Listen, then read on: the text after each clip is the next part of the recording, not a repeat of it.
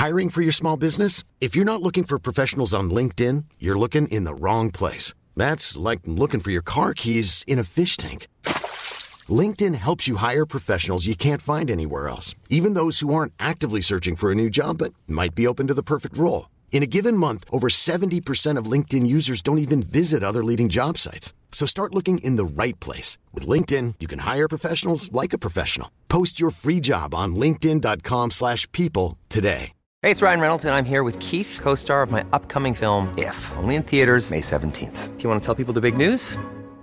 All right, I'll do it. Sign up now and you'll get unlimited for $15 a month and 6 months of Paramount Plus Essential Plan on us. Mintmobile.com/switch. Upfront payment of $45 equivalent to $15 per month. Unlimited over 40 gigabytes per month. Face lower speeds. Videos at 480p. Active Mint customers by 531.24 get 6 months of Paramount Plus Essential Plan. Auto renews after 6 months. Offer ends May 31st, 2024. Separate Paramount Plus registration required. Terms and conditions apply if rated PG.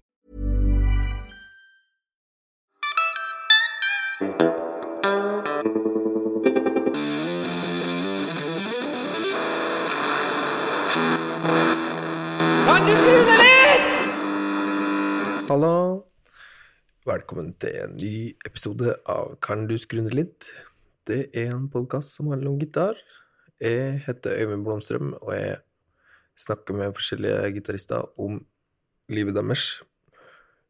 I dag så har vi kommet frem til en råfyr som ikke visste at han skulle bli gitarist, men så plutselig endte han opp med å ha turnert verden rundt i flere år nå, nesten non-stop, i et av de største rockbandene vi har hatt her til lands. Vi skal snakke med Bjarte Lund Rolland.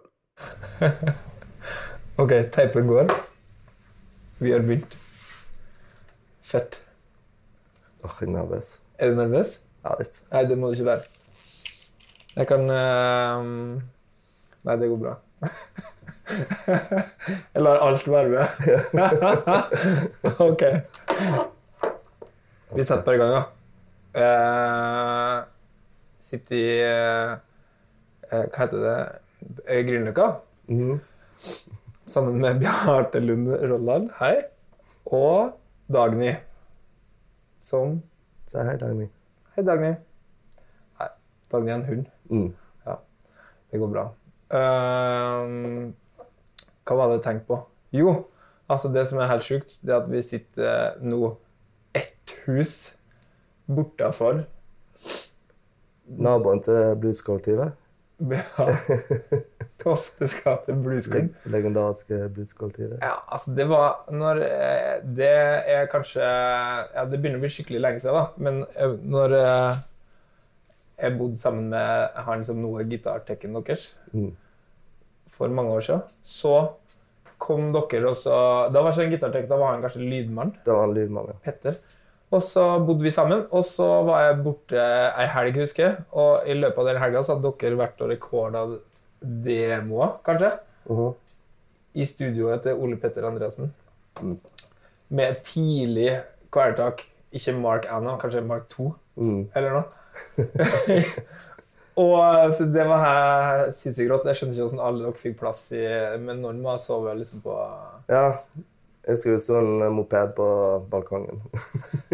Det gjorde det! Herregud, så crazy de er i Oslo. Det er mopeder på balkongen. Ja, det er så trangt liksom, at vi må parkere på. Og så, jeg tror jeg har det samme, jeg har ikke den der røtende grønne sofaen som noen av dere så på, men jeg har det samme bordet, det tror jeg er sånn størka tygges liksom under. Det er sikkert det her bordet som mangler et bein. Ja. For riktig.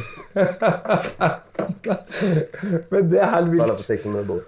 Så det er veldig fint da, det følte jeg en bra sånn bridge over at vi møtes nå. Det er at vi er liksom så nært et sånn sted liksom.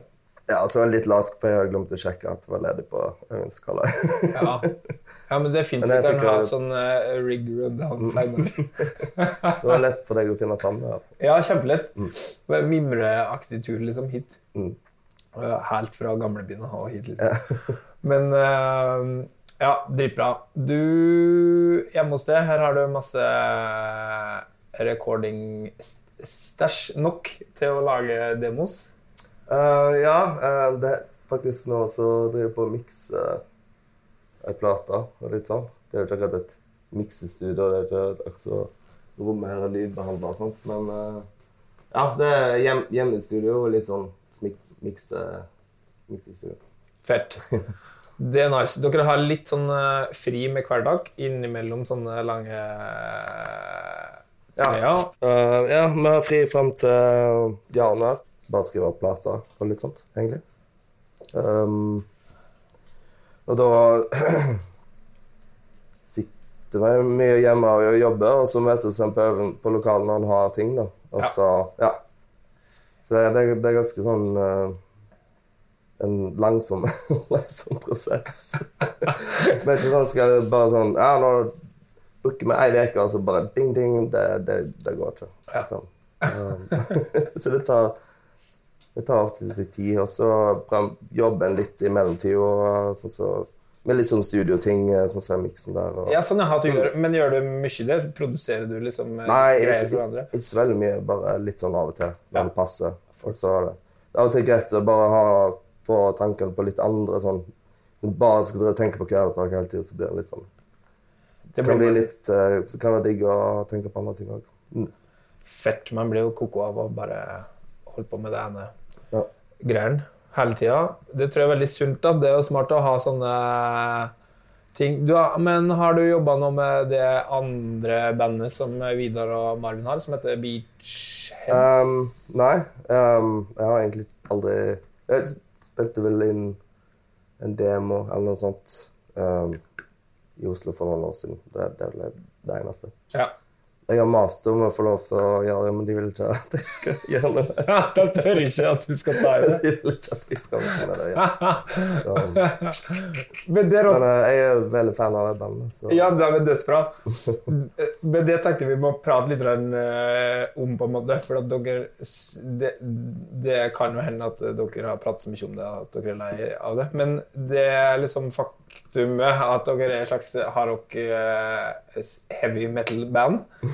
Så, men utrolig mange av dere er helt sykt glad i liksom, popmusikk og powerpop og er liksom opptatt av det som du kan Ja, det er egentlig alt mulig annet enn metal og sånt. Ja.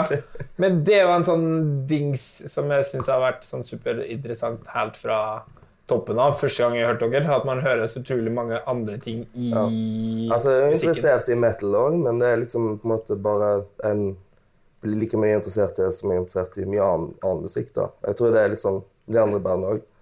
Ja. At det er på lik linje med metal, liksom? Ja, at det er mer liksom ikke... Jeg føler det er ofte med folk som liker metal, så er det liksom enten metal eller ingenting. Ja, sånn, ja. Men for meg så er det liksom... Man kunne bare høre på litt metal, vel? Må bare høre på metal. Men hvordan metal hører du på da? Eller har du liksom... Nei, det var jo liksom... Det var jo utgangspunktet svartmetall og litt sånn faktisk egentlig litt sånn Mastodon og litt sånn amerikansk alternativ. Sånn tidlig 2000-talls... Eller midten av 2000-talls metal... Og hele den, liksom den sludge-scenen og alt det ting som er liksom ikke helt metal, kanskje. Ja.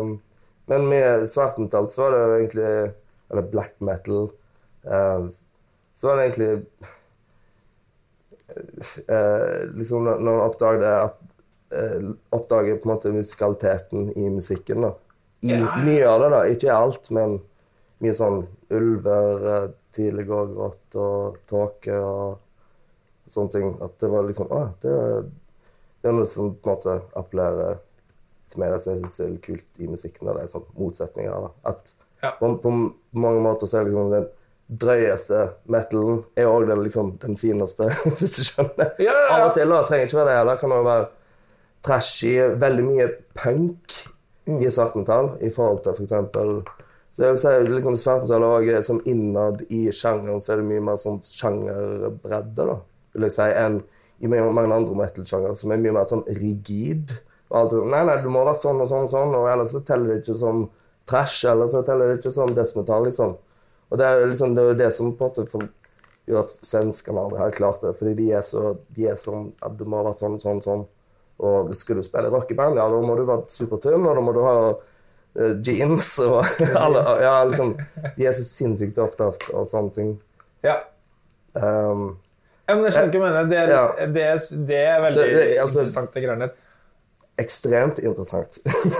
Ja, men det liksom, ja, men det jo litt sånn som mange andre sjangre, hvis man har sånn der, hvis man spiller liksom garasjerock, eller hvis man sånn reggae-person, eller hvis man har sånne, at det masse regler for hvordan man skal kle seg, og hva som ikke lov musikalsk. Ja, jeg følte liksom i det med svartmetall, så var det liksom at det var liksom, det å gå imot alle regler, det var egentlig det som var idealet. På mange måter bare en videreføring av punken, og den tankegangen der. Ja, så men utover det så har jeg aldri vært sånn det er bare sånn veldig sånn sporadisk at det hender av et band som har et sånt kult som jeg liker, sånn, men det er ekstremt sjelden jeg hører på metal. Jeg har sånn Spotify Weekly som gir meg tips om musikk. Jeg har aldri fått en eneste metal. Men så det sånn det er sånn en gang i året liksom, jeg liker noen metal-plater. Sånn som nå elsker jeg nye konsortiumplater, for eksempel. Det er helt fantastisk. Det er liksom det er den eneste metal-plater jeg har hørt på kanskje på, et halvt år. Liksom. Fett. Ok. Ja. Jeg er ikke for tøff av meg, liksom. Det er tilfellet, liksom. Og jeg tror liksom, det er litt av styrken til Kvelertak også. Og det er derfor jeg liksom vegrer meg litt for egentlig kaller det for metal. Jeg ser på det mer som hardrock, med litt sånn metal... Ja. Elementer. Ja. Ja, sant. Men hvordan tror du at det blir sånn i tida fremover? Så kan jo liksom... den vokalen kanskje skilles mer fra metal, altså sånn at det kan bli mer synging med Ivar, liksom. Ja, det var jo i den grad det var liksom vi hadde et metal-alibi, så var jo det på en måte Erlend, han var jo en eneste band som var litt sånn som jeg snakket om tidligere da, metal-fyr. Nå hørte jo han på veldig mye annet enn metal, og det skal sies. Men han var liksom, han var en metal-fyr da. Ja. Men eller mener jeg. Sorry. Men Ivar jo ikke det i den grad, på en måte. Nei, ikke helt tatt. Så, men sånn, i musikalsk så det jo jeg vil jo ikke det ha så mye å si sånn, i forhold til sånn sjangermessig og sånt, så kommer jeg til å kjøre. Og vi har jo prøven i hvert fall å liksom fornye oss litt grann på vi gjorde i hvert fall det på forrige plate, og tenker jeg gjør det på neste, hadde gjort det uansett om jeg hadde hatt han som vokalist eller ei. Men når det sagt, så det selvsagt kjempespennende med Ivar, fordi det åpner jo også opp for nye muligheter, som du sier, i forhold til det, altså i forhold til vokalen. Han litt mer dynamisk og litt mer, Ja, litt annen style, liksom. Ja. Var ikke han med på den, det dere rekordet her når dere bodde? Jo, han var jo med han var med på demoen, og så var han med på plate. Ja, stemmer det? Han og Nattefoss. Det er nydelig. Så de var i studio den dagen, og det var, Ja, det er veldig gøy, ass. Det har skjedd litt greier siden da, på en måte. Men hvordan kom det på en måte i gang når for at du skrev stort sett det som var musikk, liksom, til den første Hverdag-plata? Eller du har skrevet mye av musikken, har du ikke det? På en måte, i den grad det er relevant, så ja, men det i første og andre plater i hvert fall, og så begynte vi å skrive litt mer kollektivt. Ikke sant, men det var bare det som jeg lurte på i forhold til det, var når på en måte første gangen du lagde, så, hvis du på en måte ikke, for jeg har hørt liksom vi har jo snakket om sånn masse annen musikk alltid, og så har det liksom vært sånn der, jeg har sendt en crappy demo som jeg har laget til det, og så har du sendt noen greier som du har laget sånn, og det hørtes på en måte helt annerledes ut, eller det var sammen med popmusikk da. Men når liksom lagde du den første låten som var sånn merge liksom, av sånn hardrock og andre ting, var det Nei, det var jo liksom i Stavanger-perioden der så var det jo egentlig et helt annet prosjekt på liksom å få på beina da, som var mye mer sånn, ja, litt sånn, synes jeg, litt mer sånn pop, litt sånn teenage fanclub, Posies-aktig. Jeg var veldig opptatt av de tingene på den tiden, så men jeg fikk liksom aldri helt fotfeste med det. Jeg fikk vel aldri helt, det var liksom dette med å skrive tekst, det sliter jeg litt med. Ja. Og så var det sånn vanskelig å liksom outsource. Jeg klarte liksom aldri å finne noen, fant liksom aldri med partner da. Til å skrive de tingene der, og så hadde jo jeg en kvelertak liksom på siden, bare liksom egentlig liksom et sånn, bare sånn tulleband, egentlig. Og for å ha noe å hjelpe, og så begynte det liksom egentlig å bli... Det var litt fordi de andre bandene kanskje ikke fikk det ikke helt til, så var det sånn, ok, nå får jeg høre. Og så begynte de liksom, som du sier, det med men det var sånn kanskje rundt, ikke alt seg 2007-10 år omtrent. Ja, sånn at du begynte å på en måte mekke på de tingene? Ja, for i begynnelsen var det helt annen line-up, og det var helt andre folk, og musikken var helt annet, så var andre folk, det var flere andre. Jeg spilte jo egentlig trommer, det var jo liksom det som var poenget med Kvelertak, at jeg hadde lyst til å ha bandet spille trommer, liksom. Yeah.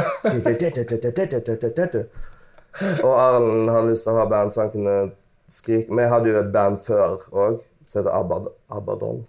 All right. Så vi hadde bare lyst til å ha et sånt litt sånn tullete band, og så ble det egentlig litt mer seriøst, og så så har det bare ballet på. Men det var jo litt sånn i 2007-ish, 8-ish, at jeg begynte å skjønne at ok, kanskje dette her bandet faktisk har noe for seg musikalsk utover, liksom, fordi jeg visste at det kom alltid til å være gøy, for jeg visste at Erlend var klin kokos, men at liksom det skulle bli liksom en sånn musikalsk ting, og at det liksom skulle på en måte oppsluke det her andre prosjektet litt, og liksom det hadde jeg ikke trodd. Men det er jo veldig kjekt da, fordi det er jo Kvelertak var liksom et band som ble liksom startet som et live-band, sånn at det er jo mye gøyere å spille sikkert i Kvelertak enn det her andre bandet mitt. Så, liksom, så jeg er jo glad for det, liksom. Det er bra. Ja, det ble jobben din, liksom, det som var det gøyeste. Ja. Så jeg er glad for at det ble sånn, men ja. Spilte du i band før du flyttet til Stavanger? Eller hvor er du vokst opp liksom i Etne? Ja, jeg spilte jo litt i band i Etne, og jeg spilte trommer i band med noen kompiser av meg fra Etne som heter The Mose. Så ja, garasjerock, punk, trommer. Samme trommer. Et eller annet med det er bare et eller annet sånn, det er bare så digg å bare få det ut, liksom. Ja. Og så er det kult å spille sånn funketrommer også. Men det er liksom... Jeg tror det blir ikke noen sånn energiutladning av å spille liksom freshe beats, liksom. Nei. Og på langt nærgående nok til å spille sånn metal, og jeg er egentlig helt uinteressert i å spille metal også. Så det er egentlig og så... Og så gikk jeg på folkehøyskole, og det var egentlig da jeg begynte å spille gitar, og fant ut plutselig at shit, kanskje jeg skal begynne å lage sanger og litt sånt. Så... For du hadde ikke spilt gitar i hele tatt før folkehøyskole? Nei. Rått. Så jeg var litt sånn late, jeg begynte på folkehøyskole litt sånn, jeg liker å tro at jeg var 18, men jeg var faktisk 20, fordi jeg gikk et år ekstra på videre. Nei, jeg så det. Så ja, jeg begynte å spille... Gitar da, liksom? Ja, jeg hadde spilt trommer og piano. Før det, liksom? Ja. Litt sånn motvill. Fordi når jeg var liten, synes jeg det var veldig gøy med keyboard. Jeg synes det var veldig gøy med masse sånne lyder og sånt. Jeg synes det var kjekt å spille og sånt også, men det var liksom sekundært, liksom alle kule lydene. Wow. Altså nå snakker jeg av 8 år, liksom. Ja. Og så, Men etter hvert så skjønte jeg liksom, ok, det her, nå ble jeg litt lei av å høre på de temaene. Så var det vel en musikklærer som lærte meg å gikk over til å spille piano da. Ja. For før til så var det sånn, keyboard var jo sånn, i MIDI-keyboard så var det sånn, du hadde holdt en kord i venstre hånd, Yes. og så spilte du melodien høyre, og så kunne du akkompagnere for eksempel i et bryllup da. Ja, med sånn Du kan være sånn, altså, ja, så du liksom et enmannsorkester da. Ja. Så du har liksom beaten der med liksom med arrangement da. basstromma, liksom, eller Ja, så har du intro, sånn start. Men, ja. Så det var keyboard. Hvordan keyboard hadde du da? Ja, det var Roland E16, MIDI-keyboard. Det ble det høyttaler. Dritsvært. Helt unødvendig svært, liksom. Ja, de var sykt svære på den tida. Ja, det var... Tunge, de korg. Ja, ikke så veldig tung. Var ikke det? Det var derfor du kunne sikkert fått det inn i mye mindre, men jeg tror det var liksom, ja. Men var det sånn at du kunne ha diskett og sånn, eller? Det var ikke så avansert. Nei. Da måtte du opp på et eller annet over E16. Ja. Det var litt utenfor min price range, der jeg var sånn 12 år. Workstation. Ja. Hæ? Men, Hadde du ikke sånn pro-keyboard når du var 12? Men jeg har jo egentlig lyst til å spille trommer da, men på keyboard så var det sånn trommefunksjon, så du kunne spille liksom men det var liksom ikke helt sammen. Funketrommer på keyboardet. Det er jo veldig nyttig når jeg skal lage kvelertak-demo da. Ja. Da kan jeg spille inn, så slipper jeg programmere trommer. Så kan jeg bare spille inn. Har du gjort det så masse at du kjenner det som sånn, litt sånn touch-metodeaktig? Har du bare sånn spille tromsett på keyboard? Jeg kan sitte sånn på bussen, jeg bare... Altså, det er helt sjukt fett. Men når du lager sånn demos, lager du på en måte... Hvor mye er det da? Er det liksom bare gitar med litt trombits, eller lager du liksom hele skjelett med liksom overganger og... Nei, jeg lager egentlig hele greia med trommer og bass og litt sånn tullevokal og sånt. Eller i hvert fall det før da. Nå er det litt mer sånn at jeg kanskje bare spiller en gitaromsample og så tar man det litt mer sånn på øvingskala. Ja. Mens før så spilte jeg inn på en måte hele greia, mer eller mindre. Og så, ja. Sant. Liksom, og det med å spille trommene kontra programmere, det var liksom sånn, jeg fant ut at det var ganske bare måtte få ting til å høres naturlig ut på. For meg, når du programmerer, så du hører det med en gang. Sånn så tror nesten alle trommene på den der første, den West Coast, Holocaust, det er sånn MIDI-trommer da, som er spilt da, som mange lurer på, hvordan spilte de trommene? Ja, det er MIDI-trommer. Det gikk sånn. Men det spilte mye. Du hadde sikkert hørt at det var det, men andre folk, de kanskje ikke. Jeg skal ta en ny lytt, og skal jeg vurdere det ut fra det. Men det vil si at du begynte å spille gitar på folkeskolen, og så dro du på en måte rett til Jeg glemmer jo at det er en gitarpodcast. Nei, det spiller ingen rolle. Det er egentlig best. Vi snakker så mye gitar uansett, så det er egentlig best, og vi trenger ikke å snakke så innvendig. Jeg fant jo egentlig ut at det var vel helt særlig at jeg fant ut at jeg hadde lyst til å skrive litt låter. Og så var det egentlig bare sånn, men for at jeg skulle kunne skrive låter, så faen, får du heller lære meg å spille gitar litt. Det var litt mer sånn, og så fant vi, shit, det er jo egentlig dritkjekt. Det første som slo meg var at det var mye sånne ting jeg har hørt i musikk, så ja, er det så lett, liksom? Det er bare sånn 2 åpne strenger der, og så bare, du bare holder de 2 alltid, og så bare, Det var så mye sånn juks og triks med gitar, så jeg synes det var ekstremt gøy, fordi jeg var vant med bare å ha et klaviatur, hvor du bare har, eller du må liksom, hvis en sang går i C, så er det sånn thumbs up, og så hvis den går i fiss, så er det sånn et helvete. Mens på gitar så er det sånn, det er liksom bare er det, ok. Eller det er nå bare Jo, men det er akkurat det. Mye sånne ting, så er det sånn gøy å høre, i musikk og sånn, det er sånn du spiller, og det var bare sånn, ble jo egentlig bare litt sur for at jeg ikke hadde begynt å spille gitar tidligere. Det ble for barna liksom, når du begynte å spille. Ja, litt. Det dritfett.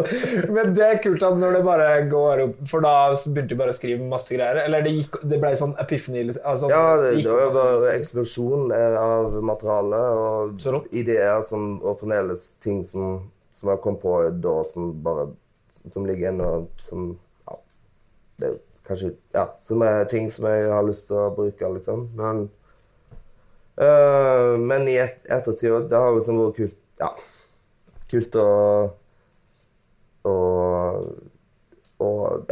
synes det er mer de tingene der jeg synes var gøy, og det at jeg skulle ende opp med å spille gitar i et band, liksom i et turnerende band, hadde jeg jo aldri i mine villeste fantasier trodd, eller hatt lyst til heller. Jeg synes det er gøyest spille gitar, men jeg synes det virker ufattelig slitsomt å liksom spille gitar hver dag, og liksom bare derfra. Jeg har mer lyst til å spille trommer, liksom. Ja.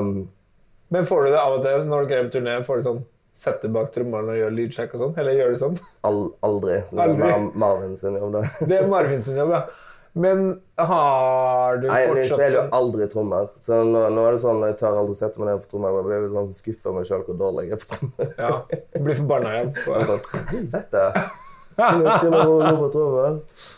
Men så har du veldig sånn ambivalent forhold til gitar, liksom. Er det sånn at du... at det er mye frustrasjon inn i bildet? Ja, det er jo det. Men det er jo kjekt å spille gitar. Ja, men sånn når du skriver liksom låter... Jeg tror kanskje jeg ble overrasket over hvor kjekt jeg synes det var å spille gitar. Kanskje men det er sånn, som sagt, det var liksom mer en ting som jeg lærte meg å gjøre fordi jeg hadde mer ut av behov, egentlig. Og som sagt, i Kvelertak så skulle jeg egentlig spille trommer, og så endte jeg opp med å spille gitar litt sånn tilfeldig, fordi Marvin plutselig begynte å spille trommer en dag. Og så var det sånn, ok. Og da tenkte ikke, da regnet jeg med at på et eller annet tidspunkt så kom jeg sikkert til å gå tilbake til å spille trommer, men da var liksom bandet begynte å bli litt sånn halvskikkelig, og da måtte Kjetil komme inn, og det var sånn plutselig så... Det er også forresten en ting som hadde mye å si for at bandet har blitt sånn som det har blitt. Det var at Kjetil Trommesen kom inn, og liksom... på det tidspunktet følte jeg kanskje han var litt sånn perler for svin. Det var sånn, shit, nå må vi skjerpe oss skikkelig, og... For han var sånn dritbra da, eller? Han var dødsgod, alt for god for oss, og vi måtte skjerpe oss, og må lage litt mer avansert, og liksom lage kulere og bedre ting. Ja, sånn, ja. Så det ble liksom en challenge når du fikk sånn trommesin, liksom? Ja, egentlig. Fett. Han er brains, han Kjetil da? Ja, han er det. Herregud, det er helt sjukt. Ja. Jeg synes ikke... Så det er liksom, i den grad, hvis det er noe brainy i musikken, så kommer det derfra, liksom, det har ingenting, det var aldri intensjonen i det. Men det brainy arring da, du er jo liksom utrolig opptatt av hvordan en låt er oppbygd på en måte, eller det må være sånne klare, det er utrolig tydelig, føler jeg da, sånne ting, apropos det som ikke er sånn, at det ikke er liksom hardrock eller metal, at man ikke trenger å liksom putte så veldig i sånn bås, er jo alt det der at det er sånn dritmasse kassegitar liksom, på alle plasser. For eksempel da, at man gjør sånne drops liksom, hvor du bare napper hele bandet, og så er det liksom, kommer riffet på kassegitar i stedet. Ja, det er jo, alt det der fra liksom alt det demo-greiene, liksom, når ting begynte å løsne. En ting var liksom å løsne gitarmessig, men nå det liksom, fant ut at shit, jeg kan spille inn alt hjemme, gitar og trommer og bass og vokal hjemme, og faktisk få det til å høres sånn, om ikke, du kan få det til å høres ok, i hvert fall greit nok til at du faktisk kan høre på det, og det her er kult, liksom.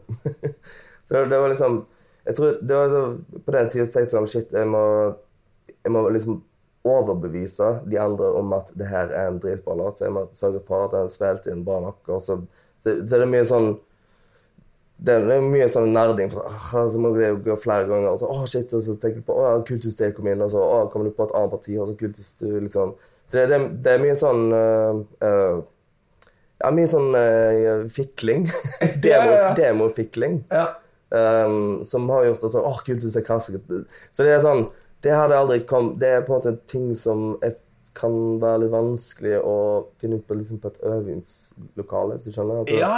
Hvis du sitter hjemme og jobber med en demo, så finner du ut mye mer sånne ting, og hvis det passer med musikken da, akkurat så var det sånn, for jeg tenkte at det skulle være litt sånn action, at det skulle være litt mye som skjer hele tiden, at det skulle ikke bare være sånn, at det skulle være litt spennende musikk da, kanskje. Ja, men det er det jeg tenker på, at det liksom mer gjennomprodusert da, enn mange andre sånn, hvis man tenker sånn, at her sånn band som bare har liksom full gass med... Ja, liksom prøve å være litt, ikke bare tenke rifftog, liksom, men heller tenke mer låter og sånne ting. Og det kom jo litt av, altså, en ting at jeg hadde det andre band også, men det jo også fordi det var noe vi hadde lyst til å gjøre. Alle i bandet, det jo ikke bare jeg som på en måte bestemte oss. Nei, nå gikk det ikke så bra med det andre bandet mitt, så nå tar vi de tingene der, og så smelter vi det inn. Det er veldig kjent sånn ferdig resept. Så det jo en, liksom, og det der med liksom, å ha litt sånn catchy, bare å ha litt sånn catchy riff i hard musikk. Det jo sånn, ganske ting jeg synes var gøy å gjøre, jeg synes det var gøy alt liksom, og igjen, ting som skjer i black metal og svart metal, fordi det uhøytidelig musikk i forhold til metal, så plutselig så kan det være liksom et eller annet liksom, nesten litt sånn flåsete, catchy, litt banalt, catchy midt inni, sånn, så bare gjør det av en grunn så bare det liksom. Hiring for your small business? If you're not looking for professionals on LinkedIn, you're looking in the wrong place. That's like looking for your car keys in a fish tank. LinkedIn helps you hire professionals you can't find anywhere else, even those who aren't actively searching for a new job but might be open to the perfect role. In a given month, over 70% of LinkedIn users don't even visit other leading job sites. So start looking in the right place. With LinkedIn, you can hire professionals like a professional. Post your free job on linkedin.com/people today. Fett, liksom. Det var gøy. Enig. Så det sånn, alle de tingene, så det liksom det at alle de tingene der ble sånn som de ble, jo ikke bare et resultat av at av demojobbing heller, det også liksom det vi synes var kult, og liksom, det vi synes var gøy i musikk også, liksom. Så, ja. Men den kassegitar-battene, hvor for det føler jeg en sånn der, det har blitt sånn signaturdigs liksom, men har du noen aldri gjort det jo fordi det gøy med kassegitar, og det er det beste, og av og til så minner det om sånn, for det jo liksom noen rockeband, ikke så innmari mange da, men noen rockeband har jo sånn fra, hvis man ser på sånn classic så tenker du kassegitar som rytmeinstrument oppå gitar på et parti, på et refreng for eksempel, eller tenker du sånn, en litt sånn parti hvor det er sånn for eksempel, eller sånn brekk med kassegitar. Nei, begge deler egentlig, det er bare den der komboen liksom, som jeg synes den er så fint. Komboen er jo, det er jo Scandi-rock, liksom. Det er jo det. Det er Helicopters, liksom. Men de igjen har det jo fra Studios, liksom. Ja, og så er det jo masse sånne folk som er bra på, og sånne Forever Changes Love, liksom. Eller sånne ting, eller er det liksom, eller sånn det jo. Ja, riff i kassegitar-rock er jo det en av mine favoritt-subgenre. Ja, det er det beste som finnes. Ja, det er sant. Dette tror jeg vi har snakket om før, og jeg hadde også, det var jo litt av ambisjoner med det bandet der, som jeg hadde da, at det var veldig sånn kassegitar-orientert. Ja, det er så rått. Kassegitar det er så digg. Det er digg å høre på. Og så er det jo som trommer og elgitar i merget inn et instrument, så du ikke trenger å ha forsterker eller noe som helst. Men da blir kassegitar mer et sånn perkussivt instrument, da, eller mer et rytmeinstrument nesten, og det kan jo adde mye sånn mat på et refreng og sånt, og gjøre det kanskje litt sånn softere, og kan også gjøre det mer rytmisk og mer jaget. Jeg tror det de der breakdowns som jeg synes liksom som gjør at liksom det skiller seg veldig, sånn som på den der så stinker så sinnssykt på låttitler da. Men tenk på sånn der, den for eksempel da, eller den der fra den siste plata, Nattesverd for eksempel. Ja. Den låten liksom, har det på slutten liksom, som bare kommer, som sånn der, at det ikke noe elgitar der, ikke sant? At det bare sånn, her kommer bare kassgitar i... Ja, det jo classic rock, det jo liksom Blue Oyster Cult, Boston, sånn liksom. Eller The Who for den seg selv. Ja. Altså, og så gjør det en annen ting på den låten som også sånn der som også skiller det veldig fra sånn der metal da, at man bare slutter på sånn dur. Slutter på dur, ja. Det å føle i forhold til black metal da, sånn man kan stretche veldig masse, men ikke så mange dur. Det masse riffing i moll. Ja, det veldig moll-heavy. Ja, men dere har jo en god del sånne ting som sånn dur, og i hvert fall det classic rock, at man beholder en basstone, men spiller andre korder under, liksom. Som og jeg føler sånn grep som du ja, altså bassen spiller sammen, og så forandrer kordene på seg. Ja, at du spiller jo et av de første triksene jeg lærte meg i låtskriving. Det helt sjukt. Nice. For du kan liksom lage så mange vibber av det da. Hvis du bare spiller det her synes jeg veldig interessant da. Hvis du spiller A-dur for eksempel da, med åpen A-streng, bom, bom, bom, bom, bom, bom, bom, A, og så hvis du da spiller liksom C oppå det, så får man jo veldig sånn der, det sånn blueskala-aktig. Ja, sånne ting var noe av det kjekkeste med å lære seg å spille gitar og finne ut av alt sånt. For da føler du åpnet seg en så svær verden. Det så lett? Og så kult, liksom. Men hvis du spiller H-dur oppå med A, så høres det ut som sånn Genesis, liksom. Eller sånn. Og så hvis man spiller liksom A og D-dur og E-dur med A, så høres det ut som sånn svær, sånn åpen, sånn helikopters, liksom. Men jeg synes det gøy med dur i hardrock, og jeg synes det underbrukt, men nå har vi gjort det en del, så kanskje det blir litt mindre dum etterfra. Jo, men det føler jo at din liksom at du så glad i masse popmusikk, at det kanskje det sånn som den der... Jeg tror det sånn låt til låt. På Nattesverd så det bare liksom, det bare en liksom no-brainer, fordi det liksom inngangen til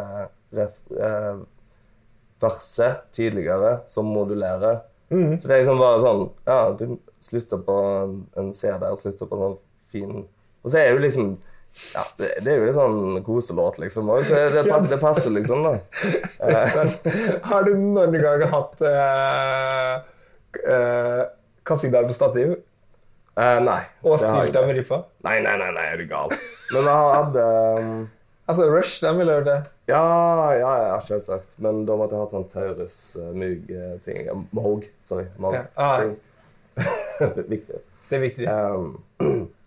Nei, det heter Moog. Det lov til å si ting med norsk uttale, da. Ja, det lov til å si ting sånn som det egentlig skal uttales. Men han duden heter vel liksom Bob Moog, er det ikke sånn, liksom? Ja.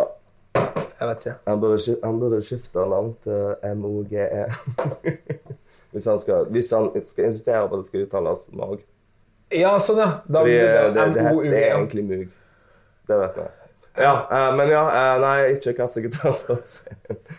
Nei, det liksom, men det jo kult, det jo det som litt av poenget da, at det kult. Sånne ting jo gøy å gjøre på en demo og i studio og sånt. Og så det live, så det ikke det. Nei. Da det annet. Da det kun gitar og trommer og bass, og så da det ikke noe tamburin eller egg eller piano, sånn oktav, sånn ting, ting, ting, ting, piano. Ingenting av det. Mye mindre koringer, for eksempel. Alltid mye mindre, altså alltid høres jo mye mer skranglete ut, solene høres mer ræv, i hvert fall de ser jeg spiller så det liksom, det en annen opplevelse da.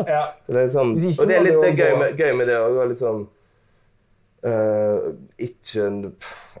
Ikke eller, begge deler er kult da. Begge deler er kult, men av og til gøy bare liksom utnytte det at du er i studio til å legge masse kule ting, og så høres det fett ut. Ja, og så må man ikke liksom adde en person til. Det er jo veldig sånn når det er sånn... Vi har gjort det, jeg gjorde det med Roar, men, eller gjort det sånn en eller to ganger bare for løye, bare for å ha noe annet. Men mye jobb for, jeg vet ikke hvor mye det har for seg for publikum. Men altså, er det noe med at da tar du det liksom opp fra det sånn at du går på rockkonsert til... For det er jo veldig mange som gjør sånn at man alle sånne Foo Fighters og Queens of Stone Age, altså masse sånne band har liksom de siste år, eller at man liksom har, at du liksom adder en eller to sånne dudes. Ja, sånn, ja. Som liksom, at man alltid har med seg en som kan spille kassgitar og keyboards og klappe og spille tamburin. Det er litt annet band. Ja, definitivt. Men det bare tenker jeg at det er liksom det der da rydder man kan godt være man kommer til å finne på å gjøre et eller annet sånt en gang. Jeg bare liker at det ikke nødvendigvis er sånn men vi må gjenskape alt, så da må man liksom rydde det veldig for å liksom overføre det til sånn live. Nei, det er sånn, men i hvert fall har vi i hvert fall ordet sånn det siste at vi har jo alltid, nå har Ari jo alt for 3 gitarer, så er det liksom de tingene der liksom bare litt sånn ekstra studio-snacks. Det er ingenting man er avhengig av? Nei. Så en klarer liksom å spille alt det live, selv om det kanskje ikke alltid Går det an, Dagny? Går det bra? Men det er fett. Men det er jo det jeg synes er aller gøyest med det, eller som jeg tror som gjorde at vi i utgangspunktet... Kassegitar? Nei, det er egentlig det jeg liker aller best med det, kassegitar. Nei, det at vi kunne, at når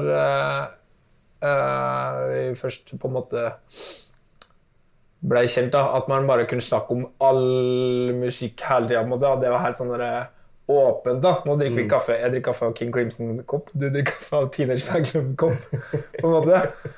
Og man kan snakke om svartmetall da. Ja, det er veldig sånn deilig. Jeg husker at vi hadde en sånn spilleliste som gikk over kanskje 4 år eller noe. Og der er det bare helt sykt. Den startet i typ sånn 2011, tror jeg. Det er mye bra musikk. Kanskje vi må publisere deler av den som sånn ekstra materiale til den episoden. Men der er det i hvert fall helt sykt mye som er sånn blanding av det vi har snakket om nå, sånn der Blue Oyster Cult og REO Speedwagon og sånn, til sånne der dritslikke greier, og masse annet sånn som er sånn der Richard Thompson eller Pretenders, eller du liksom har jo ekstremt sånn brei palett, men kommer det fra liksom, hørte dere på sånne ting hjemme når du vokste opp og sånn? Ja, altså, har du sånn bagasje liksom? Jeg kommer jo fra en musikalsk familie, sånn sett, den gitaren der, for eksempel, den nylonstrengen der, mamma sin. Ja.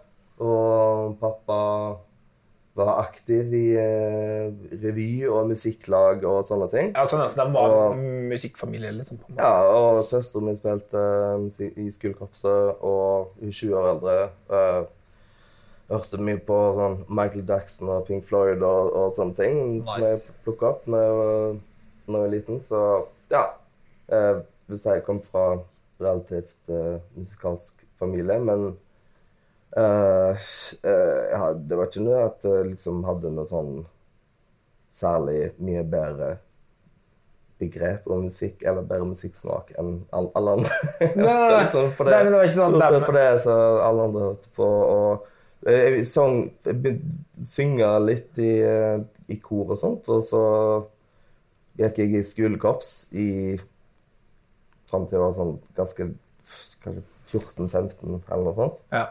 Ganske lenge egentlig, og så spilte litt forskjellige ting.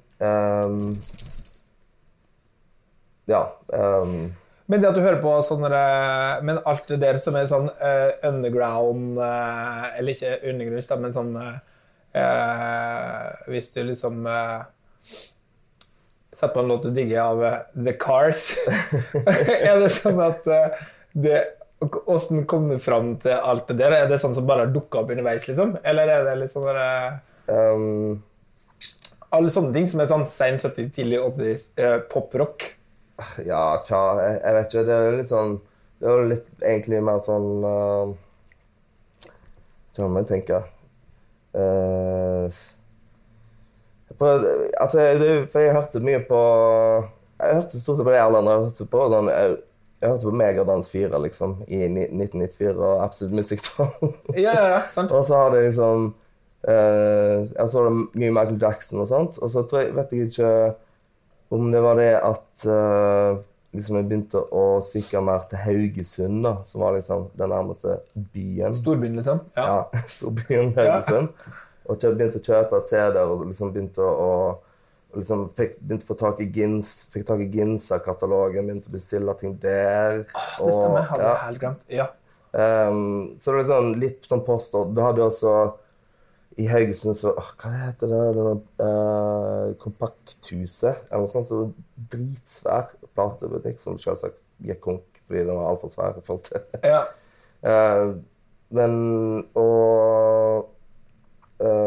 Etter hvert så begynte jeg liksom begynte å bli ganske fascinert av litt sånn hiphop og turntablism og DJ-kulturer og sånne ting. Og begynte å bli veldig fascinert av vinyl. Og kjøpte vinylspillere, begynte å gå på Shabby og Fretex i Haugesund. Sant. Og litt sånt bla bla bla.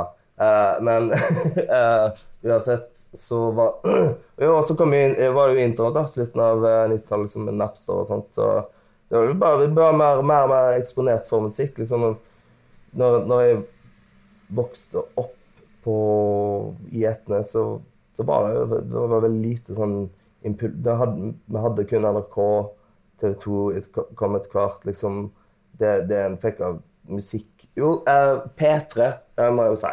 P3, nå glemmer jeg syke viktige ting her. P3 jo selvsagt ekstremt viktig, for jeg glemmer jo radio. Ja. At radio var en helt essensiell ting for oppdaging av ny musikk. Og når jeg sier radio, så mener jeg P3. Ja. P3 på den tiden var helt amazing. Helt rått. Ja. Og altså, ja. Det har hatt sykt mye å si, og jeg tok opp Rocksrevyen og liksom gammel sånn Excel og ekstra Lars og sånn før det, og liksom humor og sånne ting også da. Tok det opp på kassett og hørte på det og fant ut som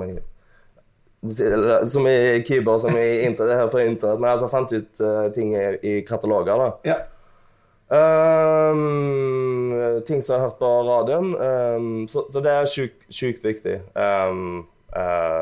for å finne ut av ny musikk. Og så ble det litt sånn CD-brenning begynte å bli en ting. At det var litt sånn MP3-er og sånn, så begynte å sirkulere rundt og liksom, ja, mye sånne alternative type medieting som begynte å komme etter hvert, fordi hva faen så råd til å gå på hysj og kjøpe en CD til 180 kroner liksom. Kostet vel sykt masse. Ja, helt insane. Og så plutselig så fikk man til å laste ned liksom. Ja, så begynte å laste ned, og da var det sånn, shit, nå var vi, og så begynte platekompaniet, og heldigvis, og det her før platekompaniet kom til Haugesund.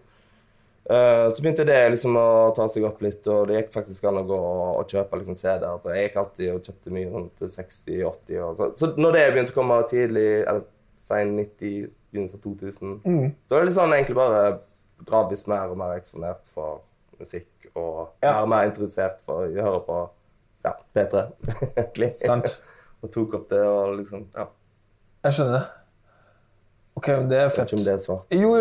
Det er bare gøy å høre liksom hvor den der miksen kommer fra. Eller det jeg tror det er interessant. Jeg tror det er det. Så var jeg også, hadde mye kompiser i Etne som var veldig interessert i musikk, og hadde brødre som de liksom oppdaget musikk gjennom mye sånn skandirock og punk og mye ting som kom gjennom der, og så hadde jeg en annen kompis som var veldig opptatt av hiphop, som hadde et søskenbarn, som hadde liksom alltid noen som hadde et søskenbarn eller bror, eller noe sånt, en dritsvær platssamling. Ja. Og så hadde jeg tatt opp masse CD-er da, for eksempel. Så hadde jeg minidisk. Hadde du? Ja, så jeg har sånn 300 minidisker hjemme, ting som jeg har tatt opp. Så jeg var liksom, fordi, som sagt, hvem er det så, jeg har ikke råd til å gå og kjøpe, altså, det var så inn i helvete dyrt med musikk på den tiden. Og kjøp en CD. Sånn at liksom når det med CD-brenning og sånne ting kom også, så var det jo ganske sånn, jeg drev ned, og musikkbiblioteket var en ting, faktisk. Nå kommer jeg på helt nye ting. Nå er det kun Spotify. Nå er det bare Spotify. Ja. Eller av og til så må du av og til en tur innom YouTube hvis det er noe som ikke er på Spotify da, eller... Ja, for du har ikke liksom CD-er fra... En gang var jeg hører på noe på Bandcamp eller SoundCloud. Hadde du noen kjøp minidisker mange gang? Yes! Jeg har sånn 5 av de. Yes! Det er det smaleste markedet ever. Og jeg husker bare at det kom. Digg, altså. Ja. Jeg husker når det kom på den platesjappa i Kristiansund, som var min nærmeste. Som jeg husker, Left Field. Jeg husker ikke hva den plate heter. En Supergrass. Med Supergrass. Og sannsynligvis etter Massive Attack, for jeg har opptatt Massive Attack. Og så... Jeg kanskje ikke hadde så mye med 3 da, kanskje. Men de var vanskelig å få tak i. Men det som var at jeg var veldig hypp på dem, men det var liksom aldri noe fett. Det var liksom bare sånn Michael Bolton og... det var fordi at det lille stativet, for det kom noen sånne... Du vet, sånn som Kassett hadde sånne stativ du kunne snurre på. Ja. Det kom noen små sånne mini, sånne med sånne kjøpminidisker. Ja. Så på den sjappa i Kristiansund så var det sånne... At det var kanskje 10 minidisker da, totalt, som du kunne... Og det er jo ikke noe vits å snurre på, for det er jo bare... Jeg måtte alltid gå til å sikle på ferdig minidisk-utvalget. Så var det sånn 10 stykker. Så var det kjøp minidisk. Ja. Men jeg følte at det var veldig sjeldent. Det var som når alle drakk Hamret, liksom, at det var sånn, du drikker kjøpsprit. At det er veldig eksklusivt da. Når du hørte på, hvis du hørte på kjøp minidisk. Det er fett. Det er for å slippe å skrive inn navnet manuelt og sånt, så kommer det opp automatisk. Alt var liksom, da er det perfekt. Det var mye å jobbe med minidisk. Du måtte... Så når du tok opp ting, så var det ikke alltid en liksom skjønt hvis noen sanger går i etter, så skjønner du ikke alltid at det er en ny sang. Nei, så du må inn, og så må du manuelt, så må du inn og klippe, og så må du inn og skrive navn. Men du kunne ikke bare markere en ny... Nei, da måtte du gjort det på en måte real time da, mens du tar opp. Ja, for det husker jeg at det kun på VHS-spilleren vår, hvis jeg hadde tatt opp en gig, liksom, som gikk på NRK, så kunne du legge inn sånn markører, liksom, sånn at jeg kunne spole til neste låt. Ja, sånn, ja. På VHS-en, liksom. Men jeg egentlig i prinsippet det vi gjør på minidisk. Jeg hadde aldri minidisk. Men jeg var sykt misunnelig. Jeg hadde stasjonær minidisk, Sony minidisk-opptaker. Sånn, jeg elsker det. Og en kompis vi hadde kombinert stasjonær CD og minidisk, så gjorde at du kunne ta opp du kunne ta opp en CD rett på minidisk da, i 4 ganger hastighet. Og hvis CD-en hadde sånn CD-tekst på seg, da var det julaften, for da slipper du å legge inn den teksten manuelt. Too much. Det er helt vilt, ass. Helt rått. Jeg savner minidisken. Det kommer til å bli sånn nye hipster-formater. Nå er jeg ferdig med kassett. Nå er det minidisk. Eller først CD, og så er det minidisk. Tror du at vi får minidiskenes dag, liksom? Ja, jeg tror det. At folk ikke kommer til å gi ut sånne uutid Teenage Fanclub live gigs, liksom, på minidisk. Kommer med sånn hipster black metal på minidisk. Kun på minidisk. Ja. Veldig viktig. At den første personen som sitter på bondeheimen og så hører på og setter sånn midi-spiller på bordet. Sånn som de som har en sånn plattspill på. Ok, fett. Vi må snakke bitte litt om gitar G-stæsj. Ja. For at du, det er ikke så innmari viktig da, men mange påpeker jo at du ikke bruker plekter. Så bare blitt en dings. Men no big deal. Du bare spiller sånn, det har du alltid gjort på en måte. Ja, egentlig siden da når jeg begynte å spille på... Som sagt, tidligere så var det egentlig litt sånn at jeg plutselig bare begynte å spille gitar en dag med Kvelertak, fordi Marvin plutselig begynte å spille trommer. Ja. Og jeg vet ikke om det var sikkert fordi de synes ikke han var mye bedre på trommer da. så greit det, så fikk jeg spille gitar da, men jeg hadde jo det andre bandet da, så tenkte jeg aldri noe over det. Jeg hadde ikke noe sånn, jeg hadde som sagt ikke noe, egentlig ikke noe særlig ambisjoner heller om å drive og turnere så fryktelig mye. Men det var liksom, som sagt, det var liksom de andre bandene. Og så var det sånn, ok, digg det. Og så etter hvert så plutselig så, shit, nå er jeg på turné. Og så blør det for fingrene hver dag. Jeg hater meg selv hver dag. Og liksom, det var da i 2010 med den Converge-turneen. Ja. Rett ut på 6 uker på turné med gig hver dag. Aldri gjort det før, og fant jo... Men så skjer det selvsagt etter hvert da, at fingrene begynner liksom å herdes, og du lærer deg litt teknikk, og så etter hvert så går det til, og går det liksom greit, og har liksom egentlig funnet ut at det har gått fra å være liksom ganske irriterende, det blir litt sånn en styrke da, fordi det liksom de tingene som på en måte, de tingene jeg ikke kan gjøre, for eksempel sånn type sånn upstroke, sånn sånne ting da, for eksempel det at du blir mye mindre metal for eksempel da, så det gjør at det kanskje det gjør at vi liksom ikke blir fristet til å begynne med mye sånn palm-muting, sånn upstroke, palm-muting, fancy shit liksom. Og det, liksom, det gjør det litt mer sånn...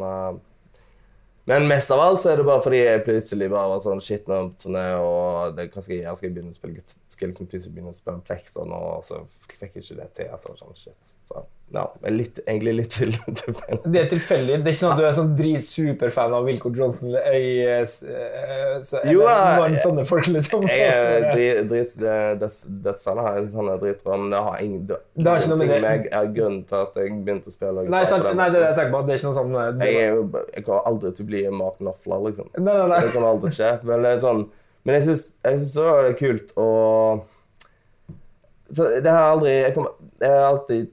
Jeg synes det er gøy å spille forskjellige instrumenter og sånt, men jeg kommer alltid til å være litt sånn... Jeg kommer alltid til å bli sånn god. Jeg kommer alltid bli sånn kjempegod. Jeg kommer alltid til å bli en virtuos i et instrument. Tenk så hvis du har blitt som Mark Knopfler, liksom. Ja, det har vært dritfett, da. Det er mye kulere. Det hadde vært mye kulere å være sånn, jeg er så god at jeg slipper å spille med plekter. Det var litt sånn Jeff Beck. Han var litt sånn, han begynte å spille med plekter og sånn. Og så dreit han i det. Jeg er så god at jeg fuck you plekter. Jeg driter i deg. Jeg spiller uten plekter, og jeg er fremdeles bedre enn alle dere andre på gitar. Du kan bare ligge her bak oppvaskmaskina og råtne. Men så var det mer sånn Lindsey Buckingham, hvor du liksom hører at det definerer stilen i veldig stor grad, uten at det trenger nødvendigvis være så veldig avansert av den grunnen da.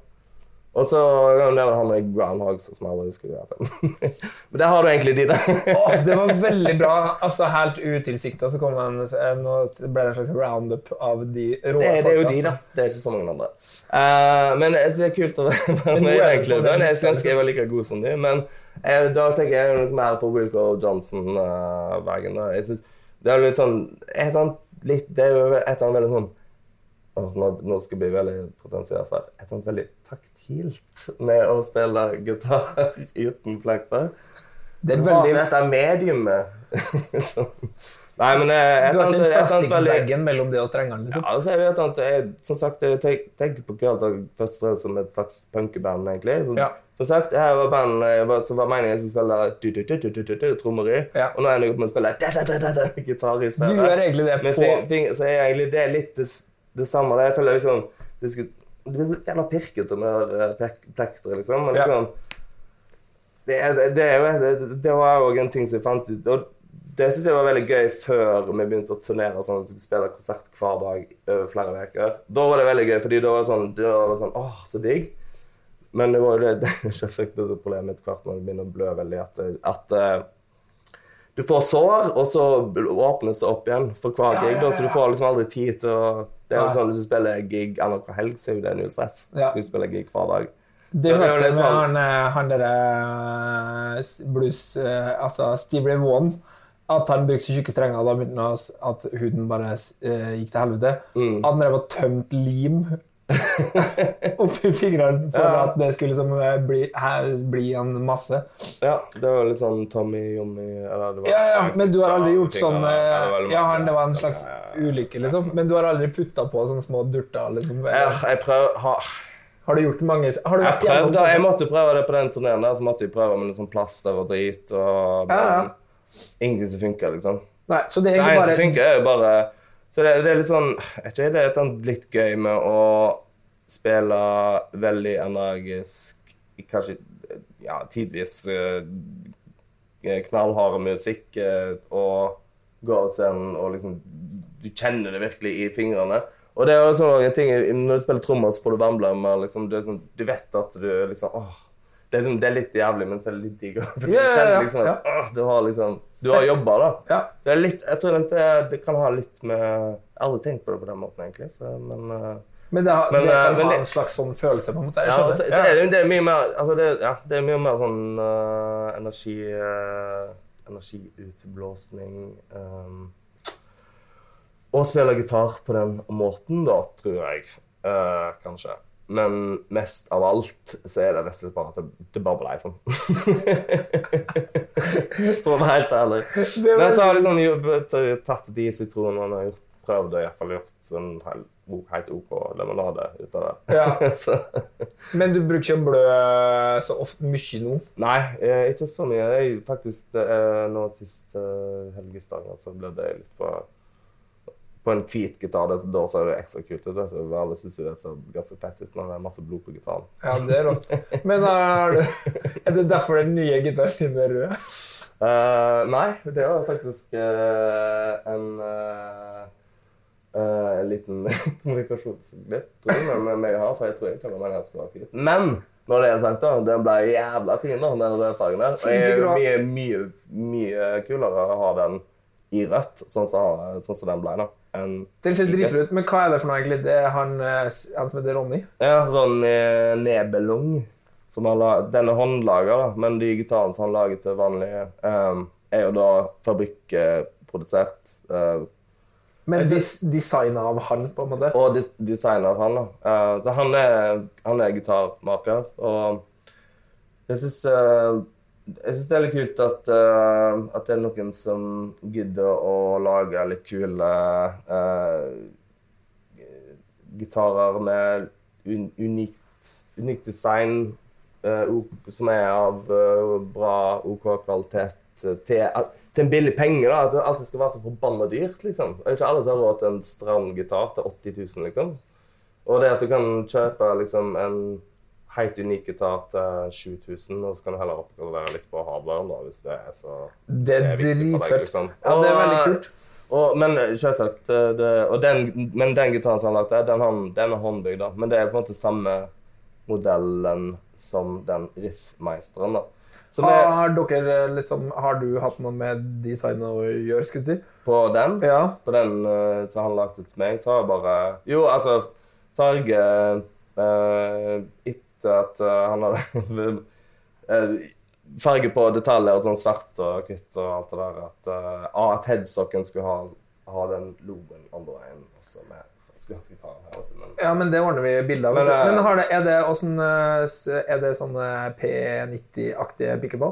Ja, det er, jeg tror noe sånn Lindy Freyland eller noe sånt. Jeg kommer sikkert bare til å sette i noen vanlige Gibson P90 pickups, muligens, litt godt, men ja, P90, det er litt sånn, ja, det er litt sånn, litt fordi vi er jo 3 gitarer i Kveldtak, og det er 2 som spiller sånn,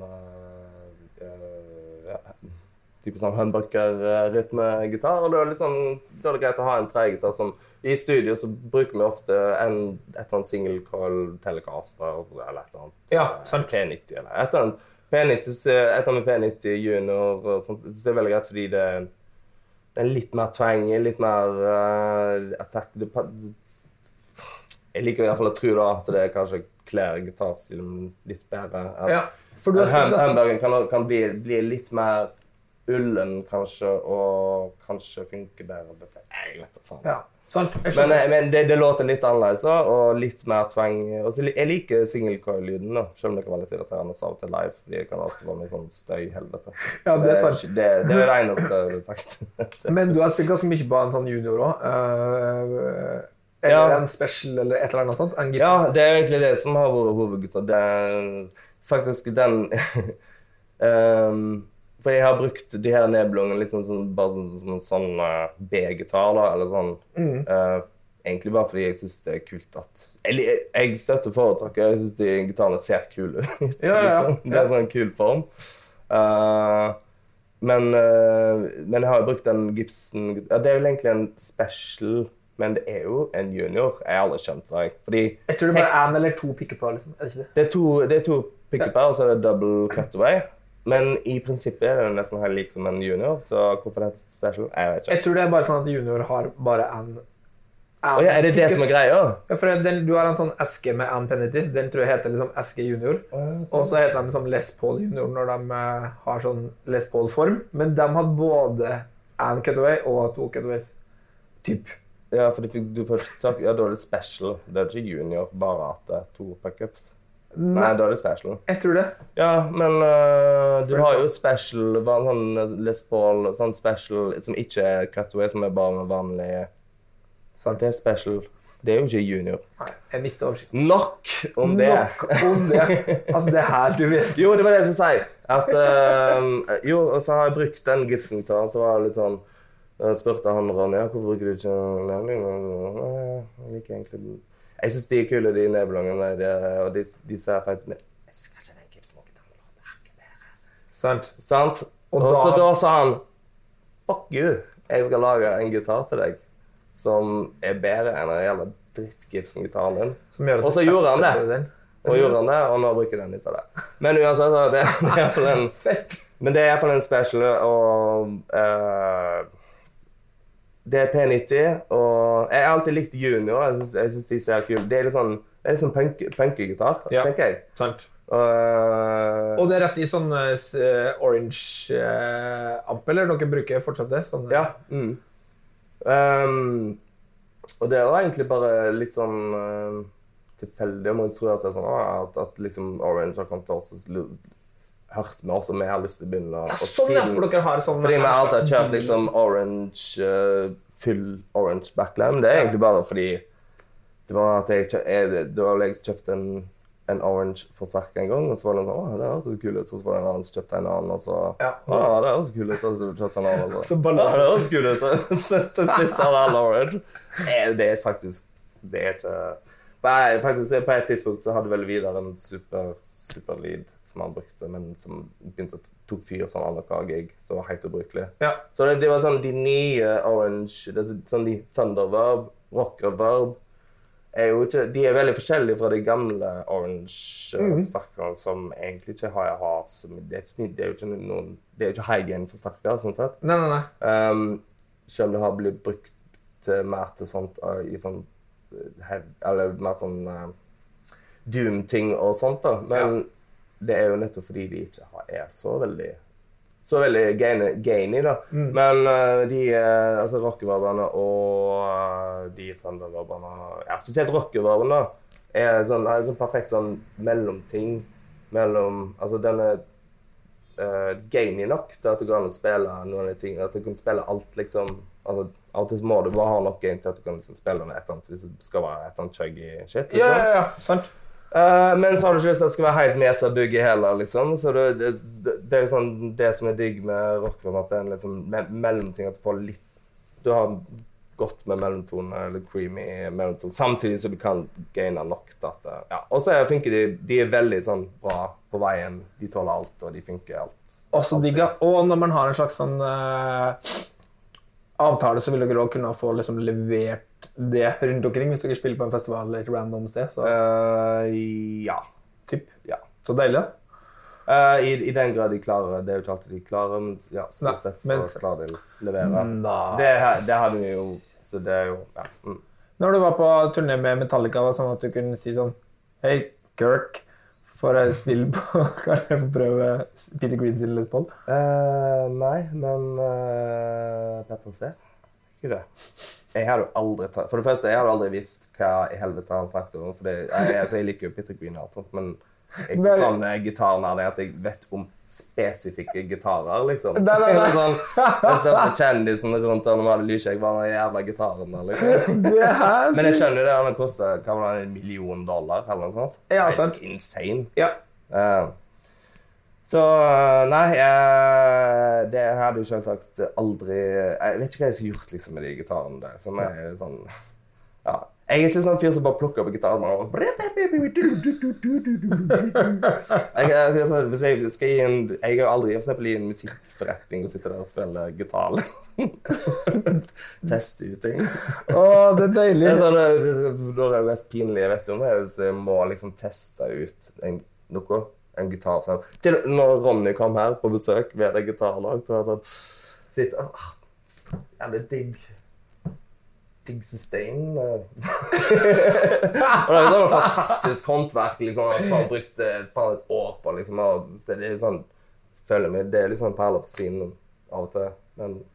Jo, men det er veldig pragmatisk, eller da har det jo et fint sånn forhold til det at det skal være noe som virker hver dag da, på turné, liksom, at du har et dritbra verktøy som du kan ha med det. Ja, altså...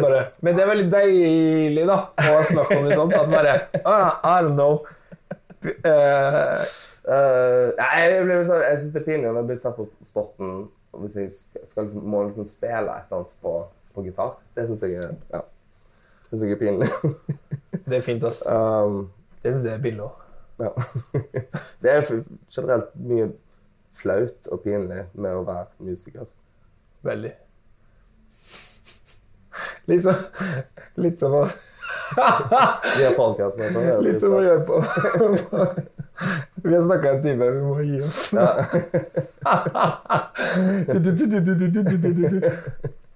Takk for at du ville være med oss. Takk for at du fikk komme. Takk for at jeg fikk komme igjen til det.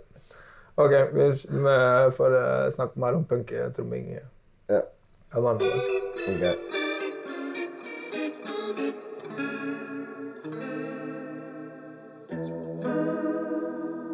Yeah. Det var Bjarte det. Fett. Rått type. Vi er tilbake neste uke med mer podcast. Det blir dødsbra, ny gitarist og god stemning. Den episoden her, den er gjort i samarbeid med Vintage Gitar i Torgata i Oslo, som jo kan provide nytt, brukt drømmegitar som du ikke visste at du trengte, eller de villeste preamp-aktige vrengbokseren. Ja, du vet. Altså, du får hva som helst som er helt urfetter. Løp og kjøp. Vi ses i neste uke.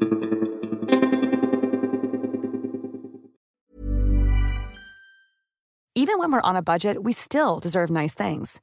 Quince is a place to scoop up stunning high-end goods for 50 to 80% less than similar brands. They have buttery soft cashmere sweaters starting at $50, luxurious Italian leather bags, and so much more. Plus, Quince only works with factories that use safe, ethical, and responsible manufacturing. Get the high-end goods you'll love without the high price tag with Quince. Go to quince.com/style for free shipping and 365-day returns. Imagine the softest sheets you've ever felt. Now imagine them getting even softer over time. That's what you'll feel with Boll & Branch's organic cotton sheets. In a recent customer survey, 96% replied that Boll & Branch sheets get softer with every wash. Start getting your best night's sleep in these sheets that get softer and softer for years to come. Try their sheets with a 30-night guarantee. Plus, get 15% off your first order at bollandbranch.com. Code BUTTERY. Exclusions apply. See site for details. When you need mealtime inspiration, it's worth shopping Kroger, where you'll find over 30,000 mouth-watering choices that excite your inner foodie. And no matter what tasty choice you make, you'll enjoy our everyday low prices, plus extra ways to save, like digital coupons worth over $600 each week. You can also save up to $1 off per gallon at the pump with fuel points. More savings and more inspiring flavors make shopping Kroger worth it every time. Kroger, fresh for everyone. Fuel restrictions apply.